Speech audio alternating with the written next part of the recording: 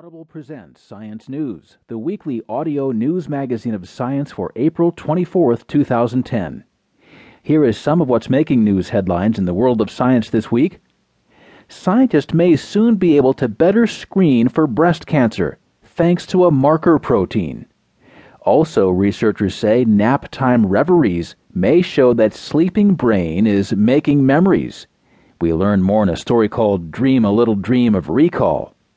Also making news this week, researchers reporting that the ash fallout from the Icelandic volcano may just be the beginning. Our feature story is called Inventing the Light Fantastic. The ideas behind lasers were born long before the device itself. We'll begin with our top news story of the week. It's called Marker Protein May Help Breast Cancer Screening. EGFR can show up 17 months before the disease appears. The story itself was written by Nathan Seppa. High concentrations of a protein implicated in several cancers may be an early warning sign of undiagnosed breast cancer, a new study suggests. Blood samples taken months before breast cancer was diagnosed show the receptor was elevated more often in women with the disease than in women who didn't develop breast cancer, scientists reported April 20th at a meeting of the American Association for Cancer Research. Although the marker isn't a sure indication of incipient breast cancer, it might eventually contribute to that diagnosis, said study co-author Christopher Lee, a physician and epidemiologist at the Fred Hutchinson Cancer Research Center in Seattle, who presented the findings. There is considerable investment in trying to discover this disease while it is most treatable, he said. Lee and his colleagues analyzed blood samples obtained from 688 women who had developed breast cancer while participating in a large medical trial, and from 688 others in the trial who hadn't developed cancer. The two groups were matched for race, ethnicity, and age. The blood samples had been drawn from the cancer patients up to 17 months before their diagnosis.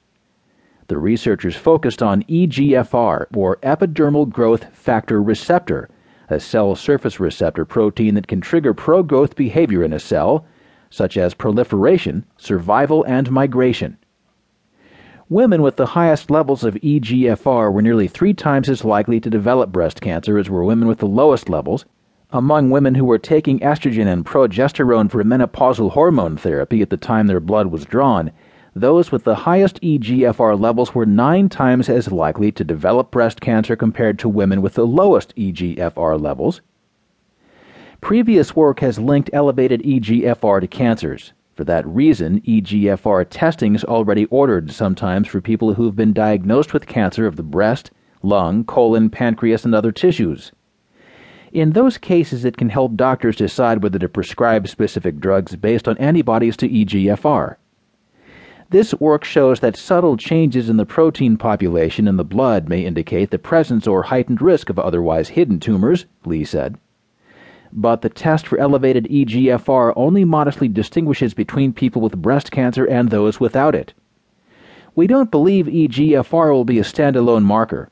Our goal would be to compile a panel of such markers, Lee said. Screening healthy people for EGFR levels isn't current practice, said David Solit, a medical oncologist at Memorial Sloan Kettering Cancer Center in New York City. Using biomarkers as predictors of cancer remains a possibility, but the science needs to be further refined, he said. As more biomarkers show value, doctors might